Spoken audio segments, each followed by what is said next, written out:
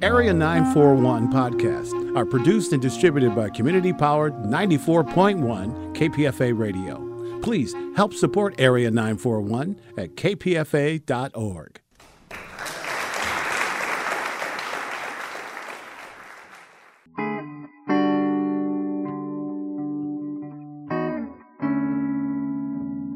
This is the Area 941 Radio Walensky podcast. I'm Richard Walensky, and we're talking about books, about theater, about film, about television, and from time to time, even about KPFA, Pacifica Radio.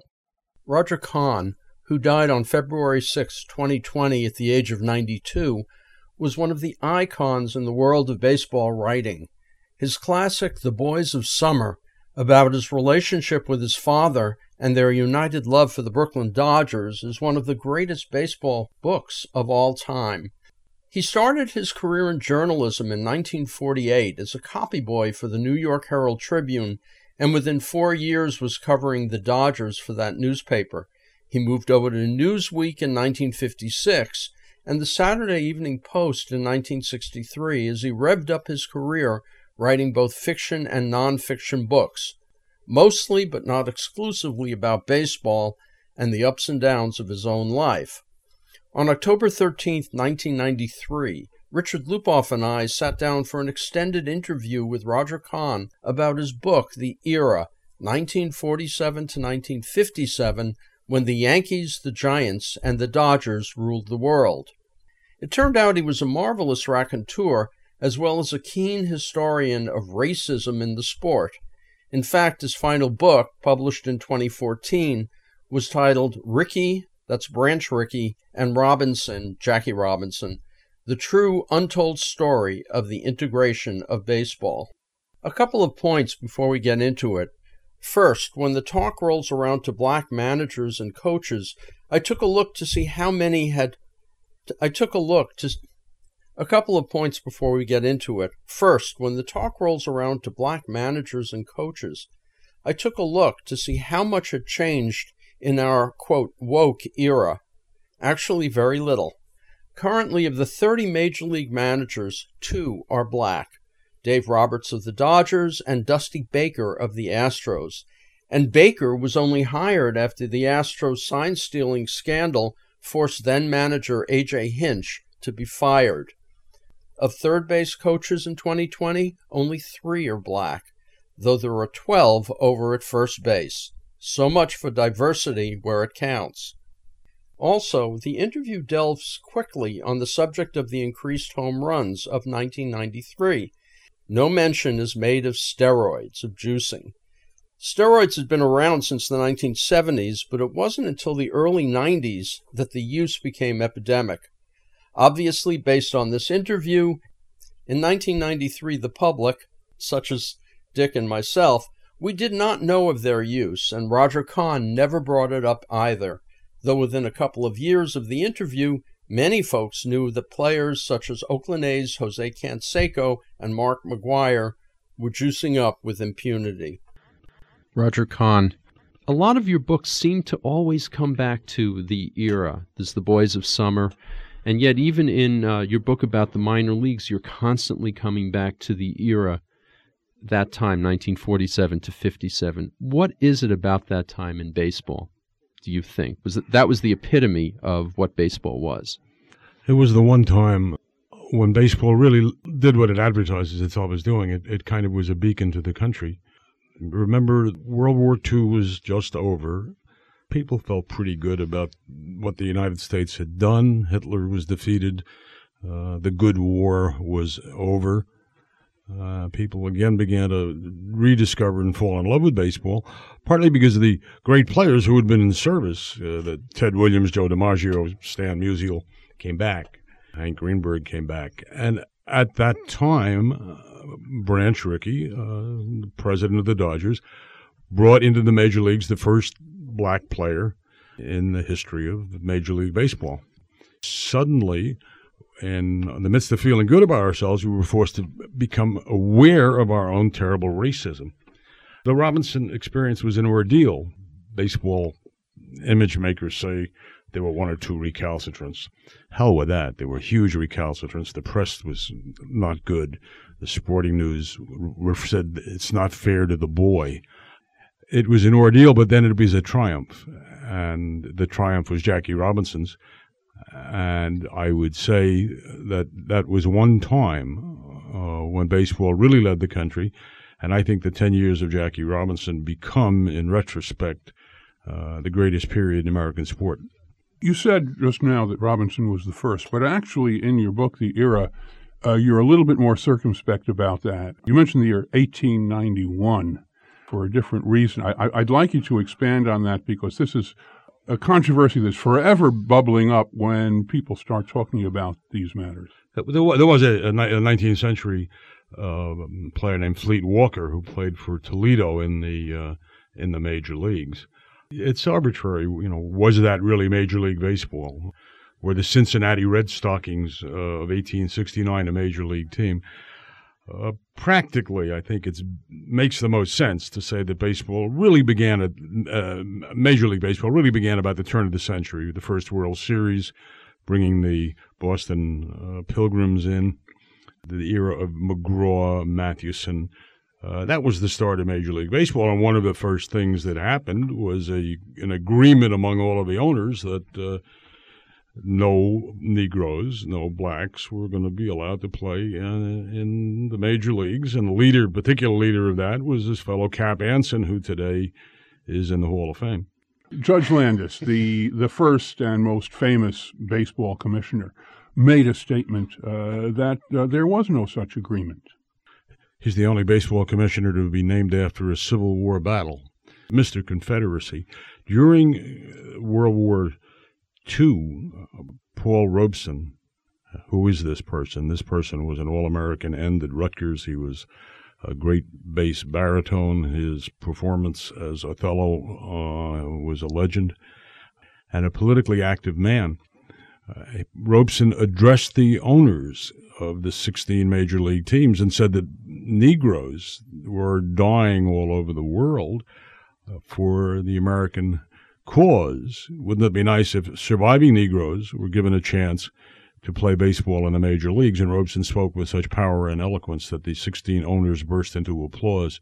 Kennesaw Mountain Landis, the commissioner, immediately called a press conference and said there was no barrier whatsoever to Negroes playing in the major leagues. That was the first commandment of the major leagues. I mean, first you said no Negroes, then you said 60 feet 6 inches from mound to plate. So they denied the racism, but it was an unspeakable lie. What about Latino ball players? I mean, I noticed that in those early days there were none. Were there any, let's call them white Latino ball players? There were, and particularly in the Washington Senators had numbers of white Cuban players, and there were always accusations that really they were secretly black. So I think what you can really say with absolute accuracy with Robinson is that this was the first black in the modern major leagues, with the ball club admitting that he was black. And one of the things about the old Brooklyn Dodgers, their uniforms, they had this marvelous white. Larry King said he never saw a white as Brooklyn Dodger white. And then Jackie Robinson was not a compromising fellow, and there was nothing pale about Jack. Jack's color was imperial ebony. So there, at number 42 in this white uniform with those black arms, you knew what he was. Is it my memory, but I recall Robinson being a Republican? Oh, no, you recall correctly. In fact, after the era, I was writing for the Saturday Evening Post for a little while. I had lunch with Jack, and he said he had gone to see John Kennedy and said to Kennedy, "What do you think about the race relations in America?" And Kennedy said, I'm quoting Robinson, that having been a congressman and senator from Massachusetts, he had not had a chance to meet too many Negroes. And Robinson said, "I thought if you're in Congress that long, it's your business to meet Negroes." He then went to talk to Nixon, and Nixon said that he believed in the civil rights movement. And I said to Robinson, do you believe Dick Nixon? He said, on this one point, I do. I said, but there's more than one point in this election. And Robinson said, yes, there are pressure groups working for all of those points. I'm a pressure group for civil rights. So John Kennedy turned off Jackie Robinson, and Robinson drifted off into the Republican Party. I should also perhaps add that historically, many blacks were Republican because it was the party of Abraham Lincoln, not as rare as one would think. But there was also his comments toward the end of his life, which you quote, in which he defends Paul Robeson, who was, a communist. Well, I don't know if Robeson was a communist. Or close to it. Yeah, he was I hate to, just say that somebody was when there's never any actual evidence that he was. He was a very, very pro-Soviet. And he made statements that if there were a war during the Cold War, McCarthy era, if there were a war between the United States and the Soviet Union, no American Negro should or would fight for the United States. And he went on to say, if Negroes are going to fight, let them fight where they are being lynched in Alabama. Well, the establishment press got hold of that and just blew it up wildly. And then Robeson got his back up. And Jackie Robinson was asked by the notorious House Un-American Activities Committee, chaired by a Georgia Republican, to make a speech countering Paul Robeson's statement and, in effect, defend the loyalty of American Negroes. Robinson didn't much want to do that, but the president of the Dodgers, kind of father figure to him, insisted. Robinson worked for a long time with the Lester Granger of the Urban League and made quite a moving, rather centrist statement, saying in it that he was not an expert on communism, fascism, or any other ism, but he was an expert at being a colored American because he'd had 30 years' experience at that. Late in his life, in 1972, Jack was blinded by diabetes and high blood pressure, and I spent some time with him opening his mail and such, and I asked about the Robeson thing. He said, well, I would never, ever do that again. And I said, why? You had your disagreements. He said, we did indeed, but we had a larger disagreement. We were both black men in a prejudiced white society. I would never speak against Paul Robeson today. Moving ahead in terms of racism, to the modern era, charges of racism continue. Hank Aaron has said there's virtually no black executives in baseball. If you look at pitching staffs, there are not as many black pitchers as there are white pitchers, and certainly the percentage is different than in the era. Then if you look at the ball players, and if you look at the managers, integration of the managers happened very recently, and there still isn't much, even though there are many qualified people, including Joe Morgan, who are not managers. I was on a television program with Ted Koppel and Al Campanis. Yes. Yes. You remember Al Campanis. Well, I was asked what I thought Jackie Robinson would feel about the state of blacks in baseball at the time. It was 1987, the 40th anniversary of Robinson's debut, and the travel agent who was the commissioner of baseball had every second base in the major leagues painted with the number 42, and I thought, oh, had they only been that nice and respectful to Robinson when he was alive.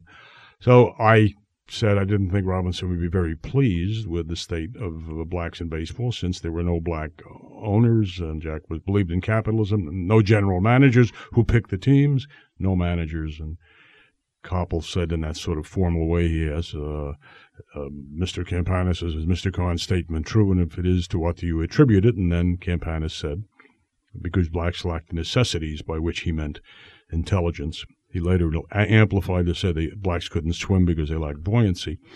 And there was a major reaction by the Dodgers to this, which I think indicates the nature of baseball racism. The first statement by Peter O'Malley was that the Dodgers were in the forefront of the fight for civil rights, as they had been with Jackie Robinson years before, because they had a black scout. They had 38 white scouts. And then they fired Al Campanis. They have not had a black manager. They have not had a third base coach who was black. The nuance there is that you can have a first base coach that they've had who is black. What does a first base coach do? He pats the guy who singled on the butt and says, "Nice hitting." And then when the pitcher turns to pick the man off first, he says, "Back." You don't have to be terribly intelligent to do those things. But at third, well, you have to be able to think. You have to tug your ear, give a take sign, give a lot of signs. They've never had a black third base coach in the Dodgers. But what they did do in the wake of Campanis' self-immolation was hire a very able, very gifted fellow named Tommy Hawkins as vice president for public relations. So that's what they have today. They have a black PR man, and the decision about baseball are made by whites. What about Don Newcombe? Well, Don Newcombe is a community relations feller, and he goes around. I thought he did player development. He's a PR man too? He's a PR man. He goes around telling his story about his battle with alcoholism, and it's a noble story. But no, Newcombe is not. The people who run the Dodger farm system and pick the players are overwhelmingly white. Well, Junior Gilliam, he was black, and wasn't he a coach for them for a while? But first base. He was a first base coach. Yeah, that was pointed out to me by Alan Roth, the Dodger statistician. He said, "You missed it. It's not just managers. The Dodgers won't let him be there as third base coach." And of course, one of the confusions that the Dodgers promulgate is that this particular family, the ruling family of Dodger Stadium, is the family that was influential in getting Robinson into baseball. Au contraire, that was Branch Rickey. Rickey was forced out of Brooklyn baseball in a bloody corporate fight with Walter O'Malley. Walter O'Malley and Robinson disliked each other. Now, Walter O'Malley was not a Hitlerian or a Klan type feller, but he was actually just more comfortable with blacks who were Pullman porters than with blacks who were Jackie Robinson. The qualities in Robinson, DeRocher was fiery, Leo DeRocher was fiery, Eddie Stanky was a competitor, and Jackie Robinson was uppity. There was that kind of double standard. So as soon as he could, O'Malley sold Robinson's contract to the Giants, and then he wrote a letter, and he said it was a very sad day. It was even sadder for O'Malley when Robinson quit and sold his life story for Look for a little more money than he would have been paid by the Giants. You mentioned that that Eddie Stanky was fiery and Jackie Robinson was uppity. If I were on there, I'd be pushy Jew. How did Jews fare during the era? It's a good question.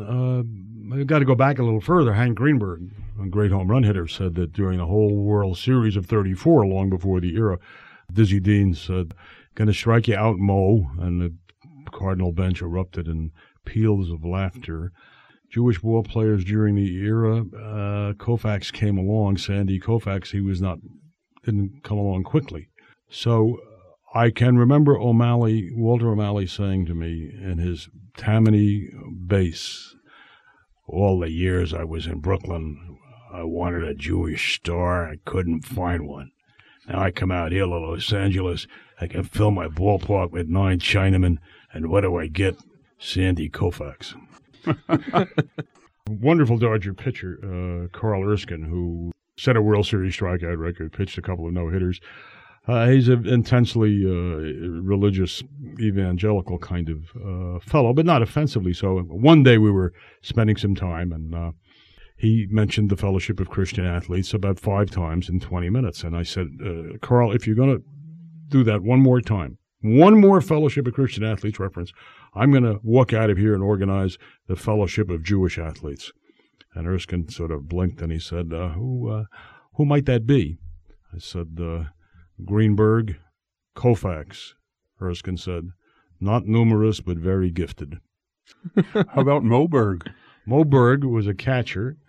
He was a linguist. He was a very brave man who was dropped behind Nazi lines during World War II because he was such a wonderful linguist. But as a ball player, the remark about Moberg, who is, as Stengel would say, presently dead. Sorry about this, Mo, but the line was, Moberg could speak 11 languages, but he couldn't hit in any of them. I'd like to revert to an earlier book of yours, a wonderful nonfiction book called Good Enough to Dream, chronicles your year as a minor league baseball executive. But even earlier than that, you refer back to your boyhood experience and the fact that you knew Walter O'Malley when you were just a little schoolboy. There was a school in Brooklyn called Froebel Academy. I had a very secular family, and this was a school with essentially an Episcopalian orientation, so I could, but you'd throw me out of the studio, sing for you the doxology. Luckily for you, I'm not going to do that.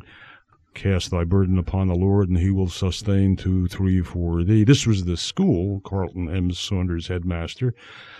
And during the Depression, my dad had been a college baseball player, and then he was asked if he'd take over the athletic program without fee, which he did.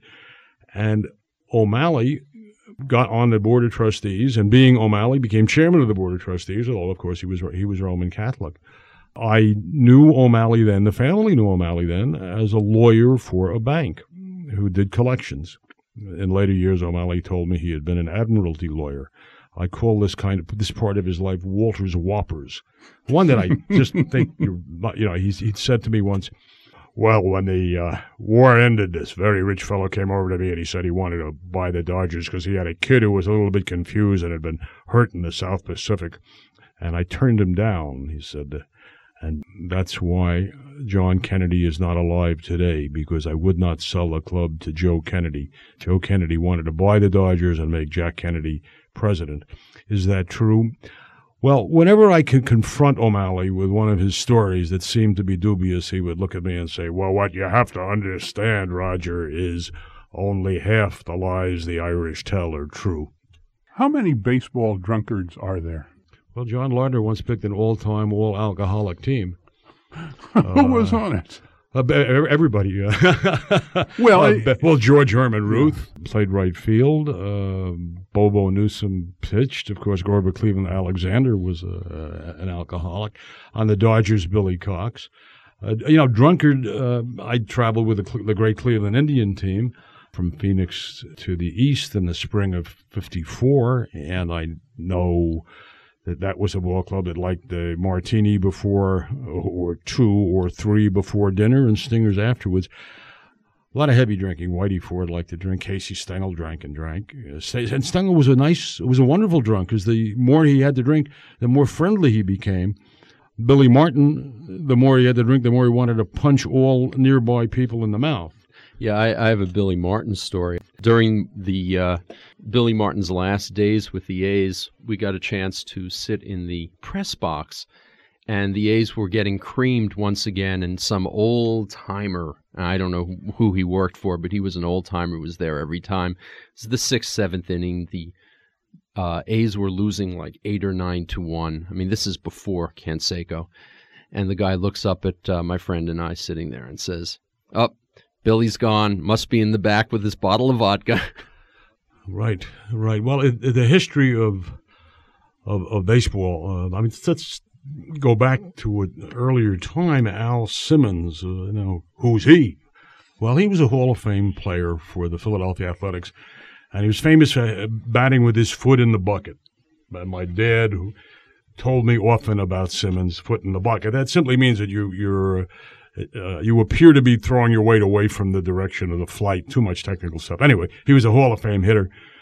Dodgers are out in Milwaukee when the Braves moved there from Boston, and I go into a pub, and a guy with a beard, 4 days growth of beard, is introduced to me as Al Simmons, and I say, "Mr. Simmons, this is an honor. My father told me a great deal about you." And he said, "You like the way I hit, kid?" I never saw him hit, but I said, "My father did, sir." He said, "Buy me a beer."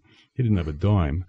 Jimmy Fox, these alcoholic endings. You're traveling a lot, and there's a lot of free time, and it's a society in which you can drink a lot.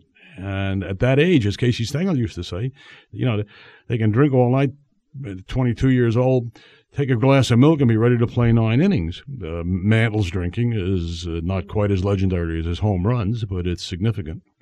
Then Steve Howe really comes from a very long and distinguished background. Except drinking, except during the Prohibition, wasn't illegal. I think that's a significant distinction. You could destroy your life in a lot of ways. I think they horror of drugs for the cops who try to keep baseball honest is that if somebody gets involved in illegal activity, he is subject to blackmail by gambling. Now, no matter how much you drink, what's the bartender going to do? If you don't, you're going to have to pay your bill. So I feel that there's a significant distinction between boozing and messing with heroin.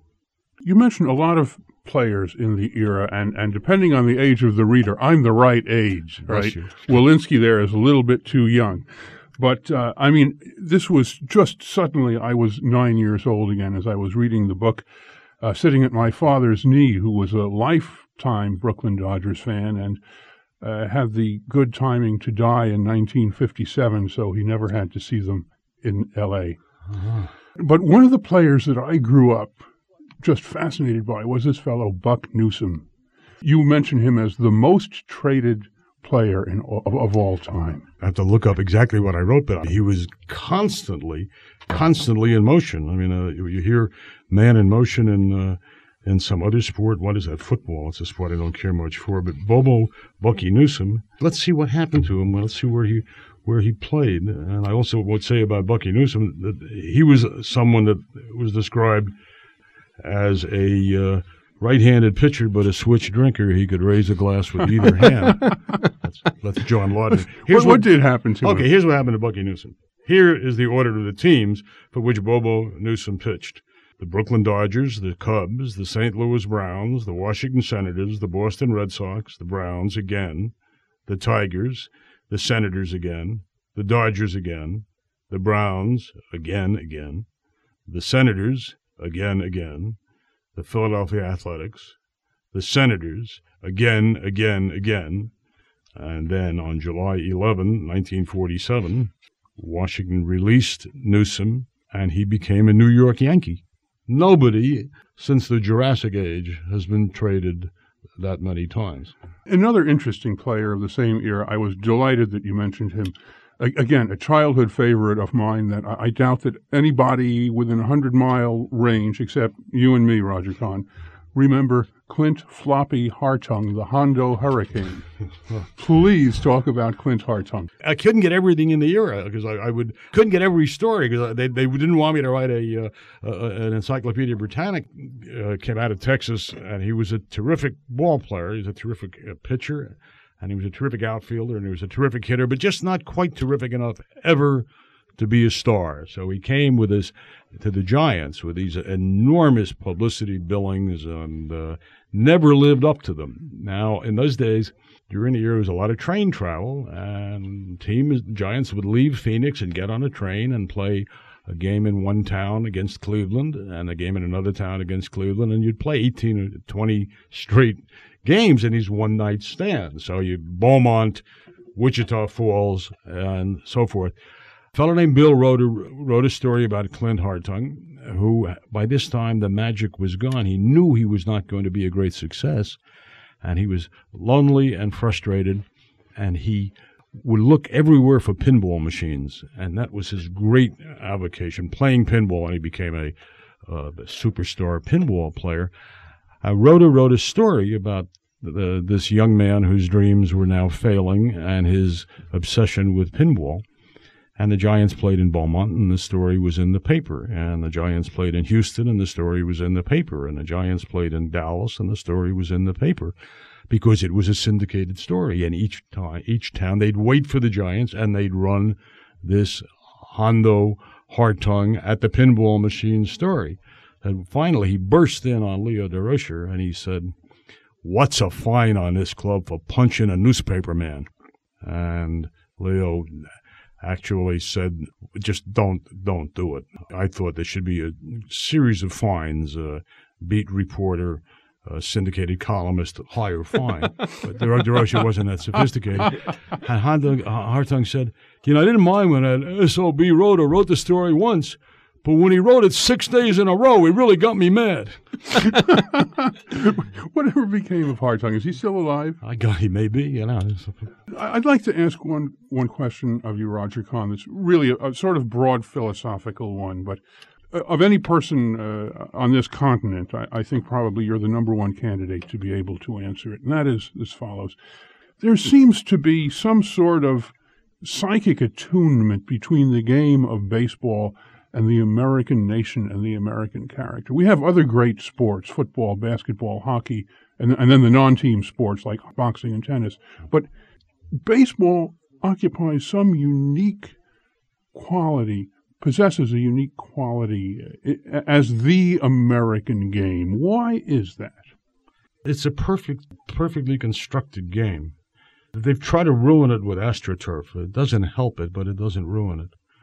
They've made the most wretched ballparks, cement cups in Cincinnati and Philadelphia. It still works. It's had inept leadership. Red Smith used to write about the fatheads who run baseball. They've been arrogant to the fans. But the game is marvelous. And I think one thing that has been a symbiosis, and that there was this marvelous game taking hold in its present form early in the century, and that was about the time that American sports writing began to develop. So baseball was fortunate. As it was developing, so was Ring Lardner, so was Haywood Broun. Ring Lardner is, of course, still remembered and taught for his short stories, just an absolutely wonderful short storyist. And Ring's writing of baseball contributes to the mystery of the game. If this famous short story, Alibi Ike, about a player who was a very good player, but every time he made a play, he said he should have made it a little better. And the first sentence by Ring Lardner in this short story, told by an illiterate ball player, is this. His name was Francis X. Farrell, and I guess the X stood for excuse me. That still makes me laugh. Baseball had these wonderful writers, and John Kieran, who, when you were a child, was a columnist in the New York Times, is a friend of my dad's, and I asked him about basketball one time, and he said, it just doesn't write. Red Smith said, round ball. Baseball writes, and so you had the writers, and then you had the characters. You know, explaining it is like explaining magic. I can't really, but to me, it's been a father and son kind of circumstance. Something I could point out, if I may. I was interviewed on this book by The Economist. That's almost like doing Larry King Live. I'm kidding, but The Economist is that a compliment or is that a complaint? Well, I would say no. We were just saying that, you know, to make it in the United States, you have to do Larry King Live in this society at this time. But the fellow from The Economist said, we're doing a story on Jewish Americans and baseball. And I said, well, I think that's offensive because you wouldn't refer to Thomas Jefferson as a deist American, and I wouldn't much like to be referred to as a Jewish American. He said, but we feel, this is from London, that the reason so many Jewish writers and Jewish people have been involved in baseball is that it's a way of becoming American. So I said, well, since my family left Alsace in 1848, I didn't really have any difficulty thinking that I was American. My father played college ball, but what it was for me was a way to be close to my dad. And when all of the world was ablaze with Mussolini and Hitler and the Japanese militarists, my father wouldn't really discuss the politics of the world with me, but we could discuss catches, could discuss line drives, ground balls. So it became for me an entry into the world of men. And then my father gave me Christy Mathewson's marvelous book, Pitching in a Pinch. I still have that. It's the Boy Scout Book of the Year in 1912. And my mother, who despaired that I would ever read anything like Thomas Hardy, gave me some Ring Lardner short stories to read. The game is in trouble now, but for this century, it's been a magic and quite wonderful part of American life. You mentioned baseball writers, and I immediately thought of a former guest on this show, W.P. Kinsella, Bill Kinsella. Now, there is no Bill Kinsella writing about golf or any other sport that I can think of. And there's no Roger Angell writing about golf or any other sport either. Yes, there is. Herbert Warren Wynn writes golf every bit as well as Angell writes about baseball.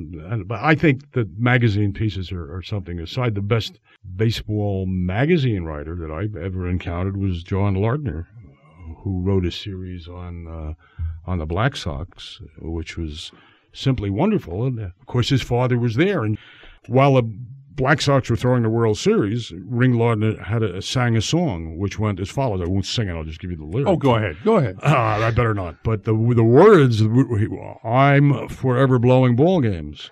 Pretty ball games in the air. I come from shy. I never try. But the gamblers treat us fair. That was Ring Lardner, 1990. So John, coming out of that background, wrote the most amazing baseball magazine stuff I've seen. Roger Kahn, would you mind reading a segment from your book, The Era? There's a passage in which I may have a mistake, but it's a passage that I like about scouting. If I do have any mistake in this passage, it's the first time in my 66 years that I've made a mistake. There's a general sense of what scouts do and what they don't do, and I don't think it's terribly accurate. And I keep thumbing here. I once watched Robert Frost do this. He couldn't find a poem, and suddenly Frost said, "Son of a bitch." And all of the old ladies sitting in the front row were absolutely horrified. So I'm not going to say anything as vulgar as Robert Frost. This is called Scouts, Center Fielders, and Schemers. Most scouts are organization men, and they're trying to hedge their bets and be very careful. The old baseball scout comes down to us as a wise codger. His manner is gruff, his face is grizzled, and his car in the old baseball movies is a 1924 Model A or T. The one Henry Ford said you could get any color you wanted so long as the color you wanted was black. The old scout doesn't have much money, never has. Although he'll take a drink, he's blind to women. To women. The old scout's life is a celibate journey never brightened or distracted by a pretty smile in search of the rookie from Olympus. In legend, the climax always is the same. Above the steaming radiator of the faltering car, the old scout suddenly perceives a baseball in flight. It seems to be leaving village, county, state. Then he sees the kid who hit it. Music pipes in here, a horn call commanding our attention. The old scout has found his rookie from Olympus, and because he is an old scout and wondrous wise, he knows at once what he has discovered. The horn music fades. The rookie trots into the picture. "Say, son," the old scout says in his gruff and kindly way, "have you ever heard of the major leagues?" Go on a little bit to an actual scouting report. The scouting report deals with a fellow who played in the Bay Area for a while. And it's about a stocky, weary old catcher out of Savannah, Tennessee. I might mention white, because there's a cliche thought that all Southern whites were bigots. John Herman Hank DeBerry. And in 1951, he filed a scouting report that I saved reading here. Is more than a report. Old Hank DeBerry wrote a scouting poem. And 35 games that season at AAA Minneapolis, Willie Mays batted .477. Hank DeBerry watched Mays play minor league ball from May 6 through May 10. This is what he sent to the Giant offices overlooking Bryant Park on 42nd Street in New York City. Sensational. The outstanding player on the club. He's now on the best hitting streak imaginable. He hits all pitches, he hits to all fields. Everything he does is sensational. He runs and throws with the best. He makes the most spectacular catches. He slides hard. He plays hard. The Louisville pitchers knocked him down plenty. It had no effect on him at all. He's as popular with local fans as can be, a real favorite. This player is the best prospect in America. It was a banner day for the Giants when this boy was signed. On September 10, 1951, the Giants were closing in on the Dodgers. After a torporific start, the team had fallen 13 games behind, but with Willie Mays in center field, the team awakened. By September 10, the Dodger lead was less than 6 games. That day in Savannah, Tennessee, a heart attack killed the old scout, Hank DeBerry. I like to think that before he died, when he gazed at Willie Mays, Hank DeBerry saw his promised land. Was Mays the greatest player you ever saw? Mays was the greatest player I ever saw. I got abused by that, the DiMaggio coterie. And once I said to a New York restaurant character named Toots Shor, who it's called a watering hole. The only water was in the bourbon and the scotch. And Toots was a press secretary for DiMaggio and kind of a complicated, vulgar guy. Hard to stay angry at. There's a little passage in the Era where my former wife, a lady from Pennsylvania, and she was quite pregnant. We walked in, and Shore extended his index finger and placed it on Alice's navel and said, "You've been doing that thing again." She blushed. Every visible part of her body turned red. 2 weeks later, when the child was born, Shore sent a dozen roses to the hospital. I found it difficult to stay angry at the vulgarity of Toots Shor. Toots Shor had a table where DiMaggio sat, where chosen people were invited. And one day, when I said to Shor, "I think, Toots, that Willie Mays runs faster than DiMaggio, throws better than DiMaggio, is certainly more durable than DiMaggio, and catches fly balls that DiMaggio could not have caught," Toots Shor said, "Kid, don't advertise your ignorance." DiMaggio worked for Casey Stengel in the later years of Joe's career. In the earlier years, he worked for Joe McCarthy. Yes. How did he get along with McCarthy, and how did he get along with Stengel? Joe got along with McCarthy well, although 1 year when he had a chance to hit 400, McCarthy wouldn't sit him. And Joe was a little unhappy about that. But that was the same year that Lou Gehrig his fatal illness was known. And Joe said, you played without unless you had a broken leg, you played. McCarthy was called, to his horror, a push-button manager. He ran a kind of a tightly disciplined Yankee team. There was a little chaos after the war when the late Larry McPhail took over. There were a series of managers, and the Yankees were not doing much until Stengel. They won in 47, but there was chaos, and there was not too much discipline. They brought in Stengel in 1949.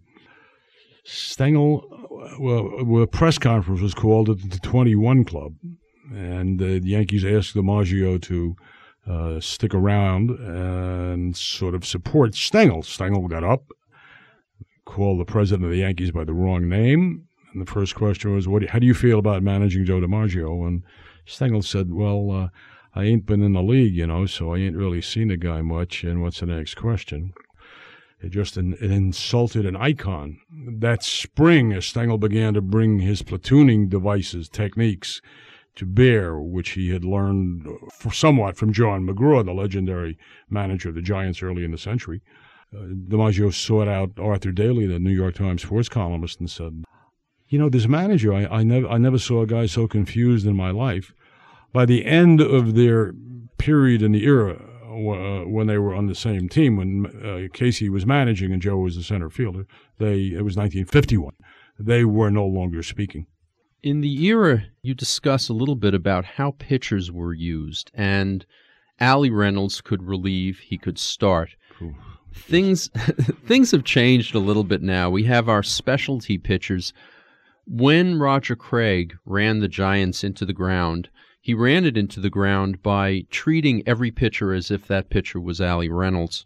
I'd like you to talk a little bit about this specialty pitching, the idea of the Dennis Eckersley type closer, or, we're in the Bay Area, the Rick Honeycutt or Mike Jackson type setup man, and the starting pitcher that now only goes 5 innings. That's, a huge change. If you go back historically, in 1905 World Series, Christy Mathewson pitched 3 games in 6 days for the New York Giants, and pitched not only 3 games in 6 days, he pitched 3 shutouts in 6 days, and in 27 innings, he walked 1. They say, dead ball. I don't care if you're throwing a beanbag. 1 walk in 27 innings. At the end of that World Series, I saw a New York Times editorial that said, one side of the bat should be flattened because it is impossible to hit somebody like Christy Mathewson with a round bat. What a compliment! What a compliment! I saw the evolution Stengel, I think, is really the godfather of modern baseball. When I traveled with the Yankees, this would be 1954 or so, a fellow was bright as Fred Hutchinson, manager of the Tigers. He'd have one pitcher in the bullpen at a time, maybe a right-hander, maybe a left-hander. He'd bring in the right-hander. Stengel would throw in a couple of left-handed pinch hitters. Whomp! By the time he could get somebody else going, the game was lost. So Stengel was the first man I saw who would have multiple relief pitchers. I never saw anybody who had Stengel's sense. You can see it in the World Series. He'd throw in Joe Page, his great relief pitcher, in the fourth inning. And he'd say, just go as long as you can go. Allie Reynolds. First of all, Stengel gave me a description of Reynolds once. Casey Stengel did not like magazines. And he did not like a lot of writers, because to Stengel there were only two kinds of writers in the world. There were my writers, and then there were the enemies. And I was a my writer because I traveled with the team for a while, and I was working on the Herald Tribune in New York. He said, but all right, you're one of my writers, so I'll help you. What do you got to do? I said, they want me to write a piece about Allie Reynolds. And Stengel said, Reynolds is the greatest, starting and relieving. And I seen the great ones, Christy Mathewson and Cy Young. And I wondered who that fat old guy was, which shows you what a dumb young punk I was. You could look that up. That was was Stengel sort of the Eisenhower of baseball? you tuned into the language with Jerry Coleman, who people makes fun of some of his malapropisms, but Jerry's a very bright guy. He said, you know what Casey was the greatest at was somebody would say, who's a better ball player when DiMaggio was still on the Yankees case, Babe Ruth or Joe DiMaggio? And Stengel does not want to answer the question because he doesn't want the DiMaggio situation to get any worse. So he starts to talk about three other things, and now he's back to 1914 and John McGraw and Christy Mathewson and Cy Young. And by that time, the questioner has forgotten what his question was. Which brings up my question about the pitchers. Well, it began really, I think, with the Yankees' use of. You didn't use everybody the way you used Allie Reynolds. Had to have a very strong feller, and Allie Reynolds was a very strong fellow. Allie Reynolds was a very intimidating fellow. But Allie Reynolds never went over 300 innings a year. Again, I don't want to get obsessively technical, but the Koufax did, and look what happened to Koufax. His arm fell off. He couldn't pitch much past 30. But Sandy got a circulatory problem, and Sandy had a pitch. So he used Reynolds a lot, but he didn't use him more than 300 innings. He once in a while would even use Vic Raschi, but he wouldn't use him over more than 300. What do I think about setup men and short men and medium men? And it's the way the game is played today. I think one reason it's played that way is that anybody can hit a home run.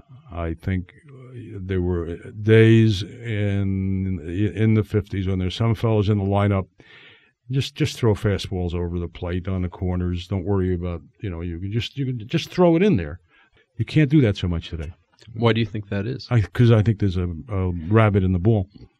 You think it's more powerful? I think the ball is livelier, and I think that's a commercial decision. Home runs are profitable. How many people go to see a ball game to see a 1-0 game? I do. Well, I do. All right. Okay. Well, let's if they ever have a new commissioner, let's tell them deaden the ball a little bit, Buster. Mounds are different. Surface is different. Maybe they know something in modern baseball that even Stengel and DeRocha didn't know.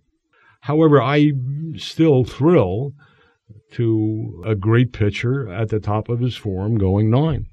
If Bob Gibson were pitching today, he'd finish a hell of a lot of games. We saw Nolan Ryan pitch his no-hitter here in Oakland 2 years ago. The whole crowd was cheering for the other team. That is, they were cheering for Ryan. 50,000 of us, or however many were there, knew what was happening and knew that this was a once-in-a-lifetime experience for us, although it was, 7 in a lifetime for him. Yes. But I once saw Koufax in the Polo Grounds, where very briefly the Mets played, and I was taken by Buzzy Bavasi, the executive, and I was sitting right near home plate. And it was not a question of whether Koufax was going to beat the Mets. He was going to beat the Mets. It was not a question of whether he was going to pitch a shutout. He was going to shut out the Mets. Only question was a no-hitter. In the seventh inning, Ron Hunt hit a ground ball. We say it had eyes. 14 hops, but it got through.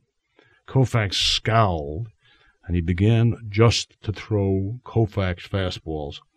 It was really like seeing a major leaguer against Little League. That was how dominant Koufax was. Roger Kahn, you have a long section in your book about Walter O'Malley and how he changed the sport.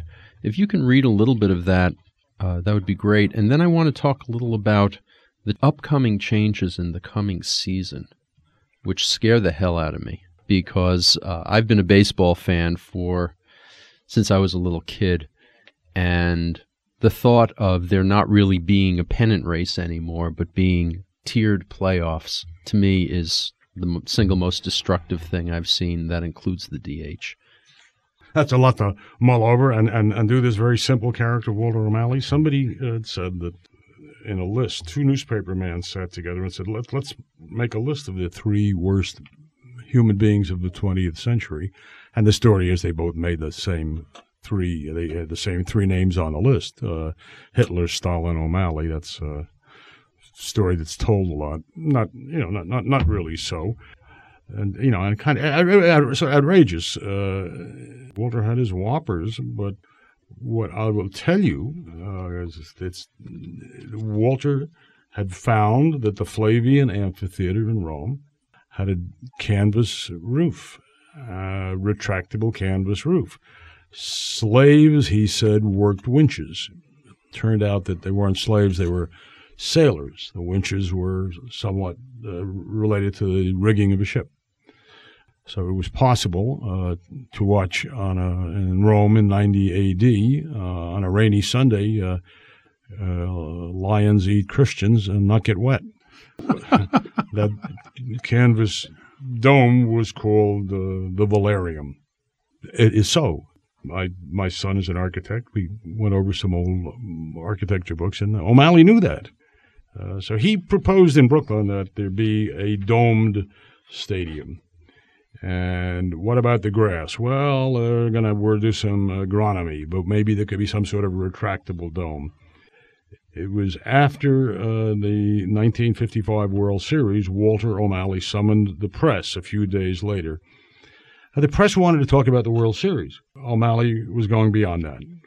He said he had told the writers he had commissioned Buckminster Fuller of Princeton to design a new Dodger Stadium as a geodesic dome. A sports writer asked how to spell the word.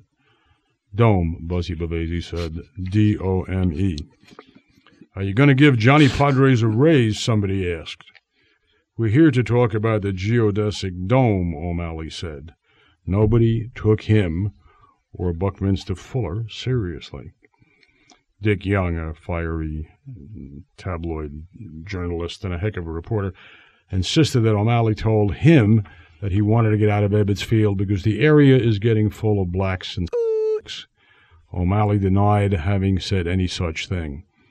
Oh, yeah, Young parried when Roger Kahn pressed him. O'Malley also said the trouble with Brooklyn was that the place had too many blacks and Jews.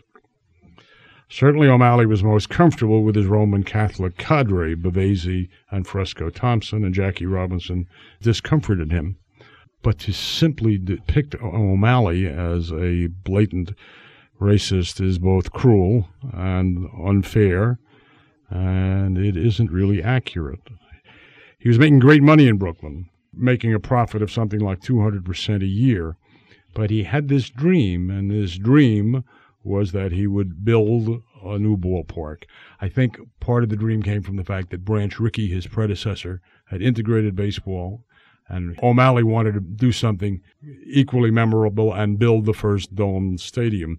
No one paid attention in 1955 when O'Malley sold Ebbets Field for $3 million.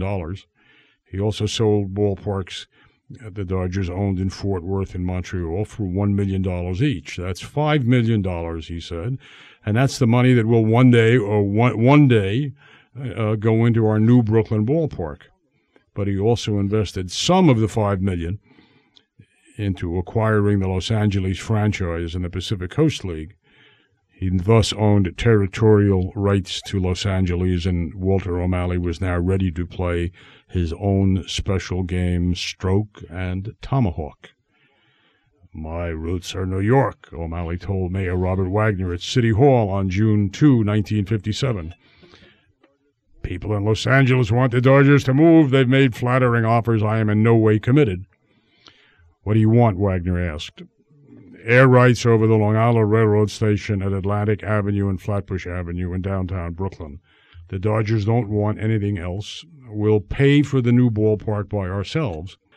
Wagner's a pleasant person, part Tammany hack, part liberal reformer, and totally overmatched in negotiating with O'Malley. Robert Moses, New York's commissioner of parks and everything else, was the principal city player. Through a series of appointments, Moses controlled not only parks but highways and urban projects, and urbanologists generally regard Moses as the single most powerful figure in 20th century New York City government. Moses put hard questions to O'Malley.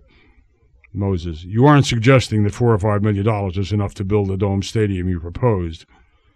O'Malley conceded the cost could be higher, but he said that the Dodgers are prepared to sell a bond issue to citizens of Brooklyn, backed by the full faith and credit of our franchise. "I have no doubt, Mr. Moses, none whatsoever, about our ability to finance ourselves."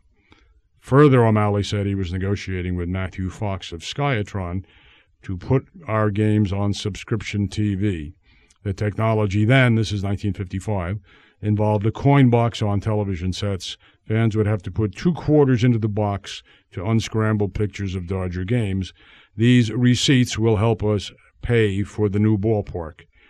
Robert Moses was incredulous. "Engineers and electronic experts," O'Malley said, "tell me coin box television is no problem at all." "As a matter of fact," Moses said, "I don't want to see a baseball field at all in downtown Brooklyn. These streets will never handle all the cars."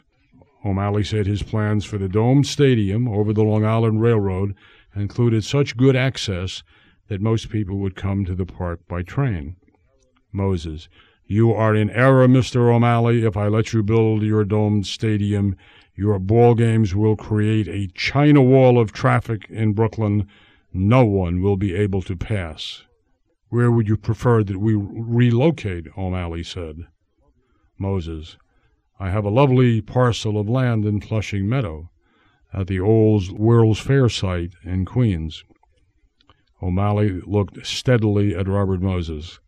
"If my team is forced to play in the borough of Queens," he said, "they will no longer be the Brooklyn Dodgers." And that's where Shea Stadium is. Nor do the Brooklyn Dodgers play there. That's true. Actually, one of O'Malley's lieutenants said to me, "Anyway, you can't build a stadium out there because it's on filled land and the stadium would sink. If we put the stadium where Robert Moses wants us to put the stadium, in 5 years, the upper deck will be the lower deck." O'Malley changed the game by moving the Dodgers and convincing Stoneham to move the Giants out here. Next year, the next season, the owners have proposed, and it seems like a fait accompli. Well, the commissioner might turn it down, though. Right, yeah. That there be a second tier of playoffs. Now, a lot of us purists hated that first tier, still do. And in fact, it was one of the joys, I think, of this past baseball season that the first tier of playoffs mattered less than the race between the two best teams in baseball, the Giants and the Braves, at least my opinion. And I think the victories bear that out. Yes. What do you think about these changes? And do you think these people are worse than O'Malley and Stoneham and company? I think about the changes is that they're turning baseball into hockey, where you play for 6 months to eliminate one team, the Anaheim Ducks. It's perfectly ridiculous.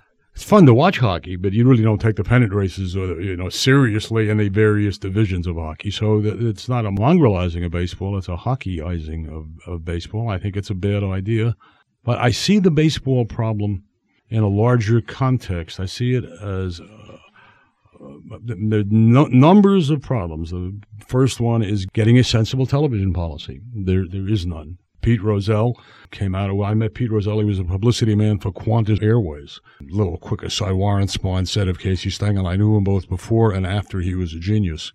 That's referring to the Braves and the Mets after the Yankees. So Pete was a travel agent. He figured out how to work a policy in pro football. It was a triumph. And I think the man in basketball, I don't know, David Stern, seems to be a wonderful marketer. Baseball has a problem with its marketing. It has a problem with its dealings with the baseball union and Don Fair. It has a problem with its ball players and the press. A new hostility from players toward the press, and a kind of a desire by the press, in many cases, to rip the players.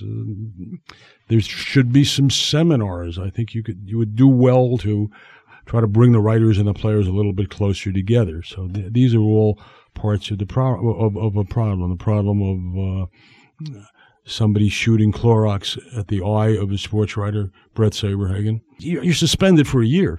That's it. The union wants to make a grievance. Go ahead and make a grievance. And you want to get Brett Saberhagen's attention. You can't fine him enough. Withhold the salary for a year. So these are huge problems, and I sorting out how you do a pennant race without saying, how do you televise the game, which is what's happening. They're doing these things piecemeal. No excuse for these horrible ballparks in Cincinnati and Philadelphia. No excuse for that. You're not going to have any new ballparks with AstroTurf. The Baltimore ballpark is a gem. Look at the mistakes they made on the way. So I feel O'Malley, with all of his Machiavellian nature, was a hell of a lot smarter than the people who run the game today. And I don't like to see these changes made in a piecemeal way. I'd like somebody to come out of the wilderness. Somebody to lead baseball out of its business wilderness. Somebody with the eloquence of Branch Rickey, take over and provide some leadership and knock some heads together. So what I guess baseball needs, more than the discussion of schedule or unions or money or press, is one great commissioner, and I don't think Thomas Jefferson is available. I was raised, as you were, to say that when there's a great crisis in this country, a Lincoln appears, a Roosevelt appears, and that may be sort of maniacal optimism, but I think somebody will come along. Well, on a cheerier note, and I use the word deliberately, you mentioned one more name in your book that absolutely set my heart to going pitter-patter. Would you talk about Gladys Gooding? Well, Gladys Gooding was the answer to a trivia question in New York. Who was the only person who played for the Rangers, the Knicks, and the Dodgers? That's Gladys Gooding, and she was the organist at Ebbets Field, and she was the organist also at Madison Square Garden. I try to be pretty accurate here. Gladys played on the last night in Ebbets Field when, incidentally, the attendance was something like 6,702, last game at Ebbets Field. She was sitting there, and these are the songs that I found she played. And then I want to mention something else. This is from the book. She played in order. Last Night in Brooklyn, Am I Blue?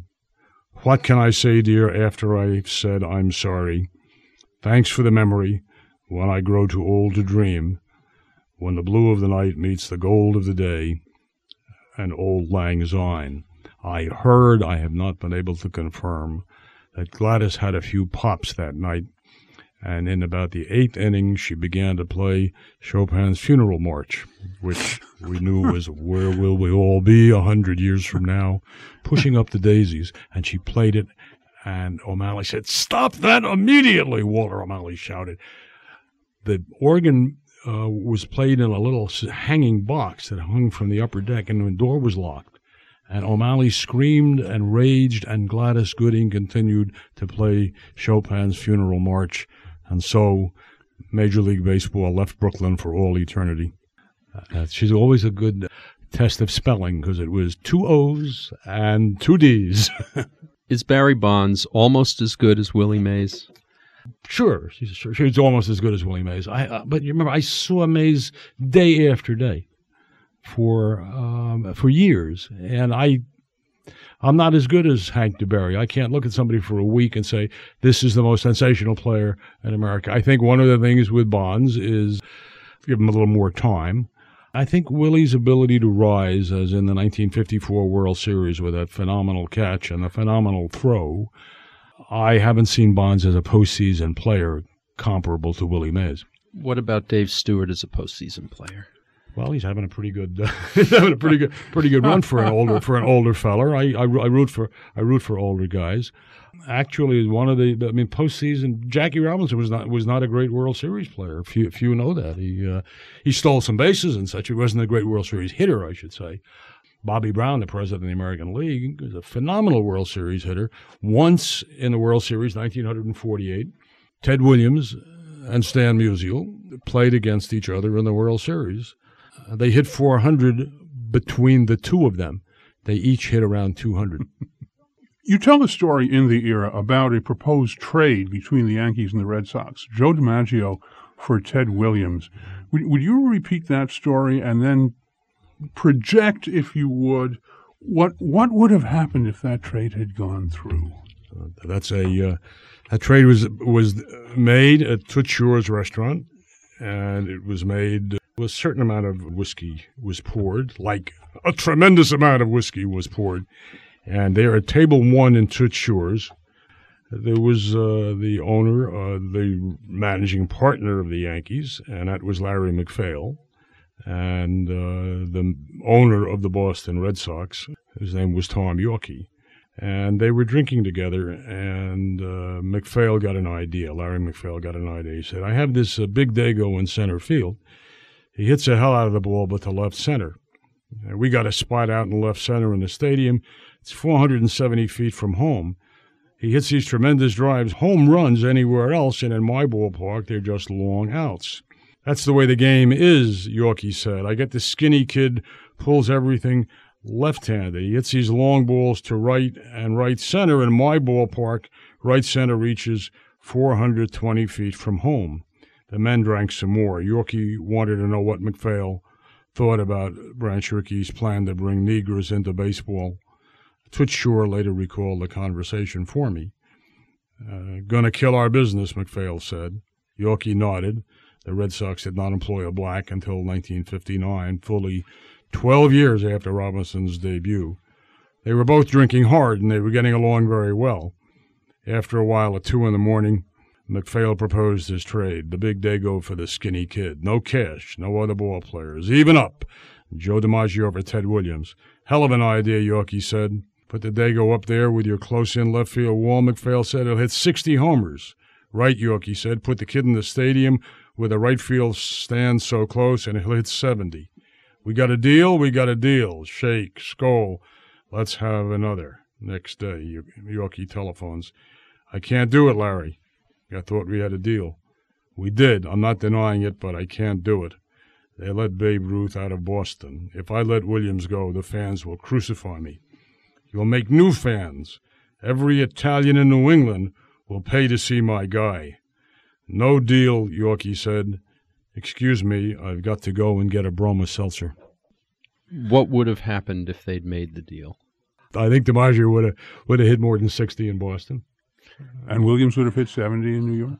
I don't think Williams was as good a pressure player as DiMaggio, but certainly I think it could very well have been that Roger Maris would have never broken the existing record, because the existing home run record could have been 72. Dick Lupoff and I would interview Roger Kahn once more in 1998, but that interview focused not on baseball, but on a biography of boxer Jack Dempsey. After this interview, dated October 13, 1993, Roger Kahn would go on to write 6 more books. My co-host for the interview was Richard A. Lupoff. Feedback on this and other Radio Walensky podcasts is appreciated. You can write to bookwaves@hotmail.com. You can listen to other interviews either as Radio Walensky podcasts or in the archives pages of bookwaves.com. Until next time, I'm Richard Wolinsky on the Area 941 Radio Wolinsky podcast.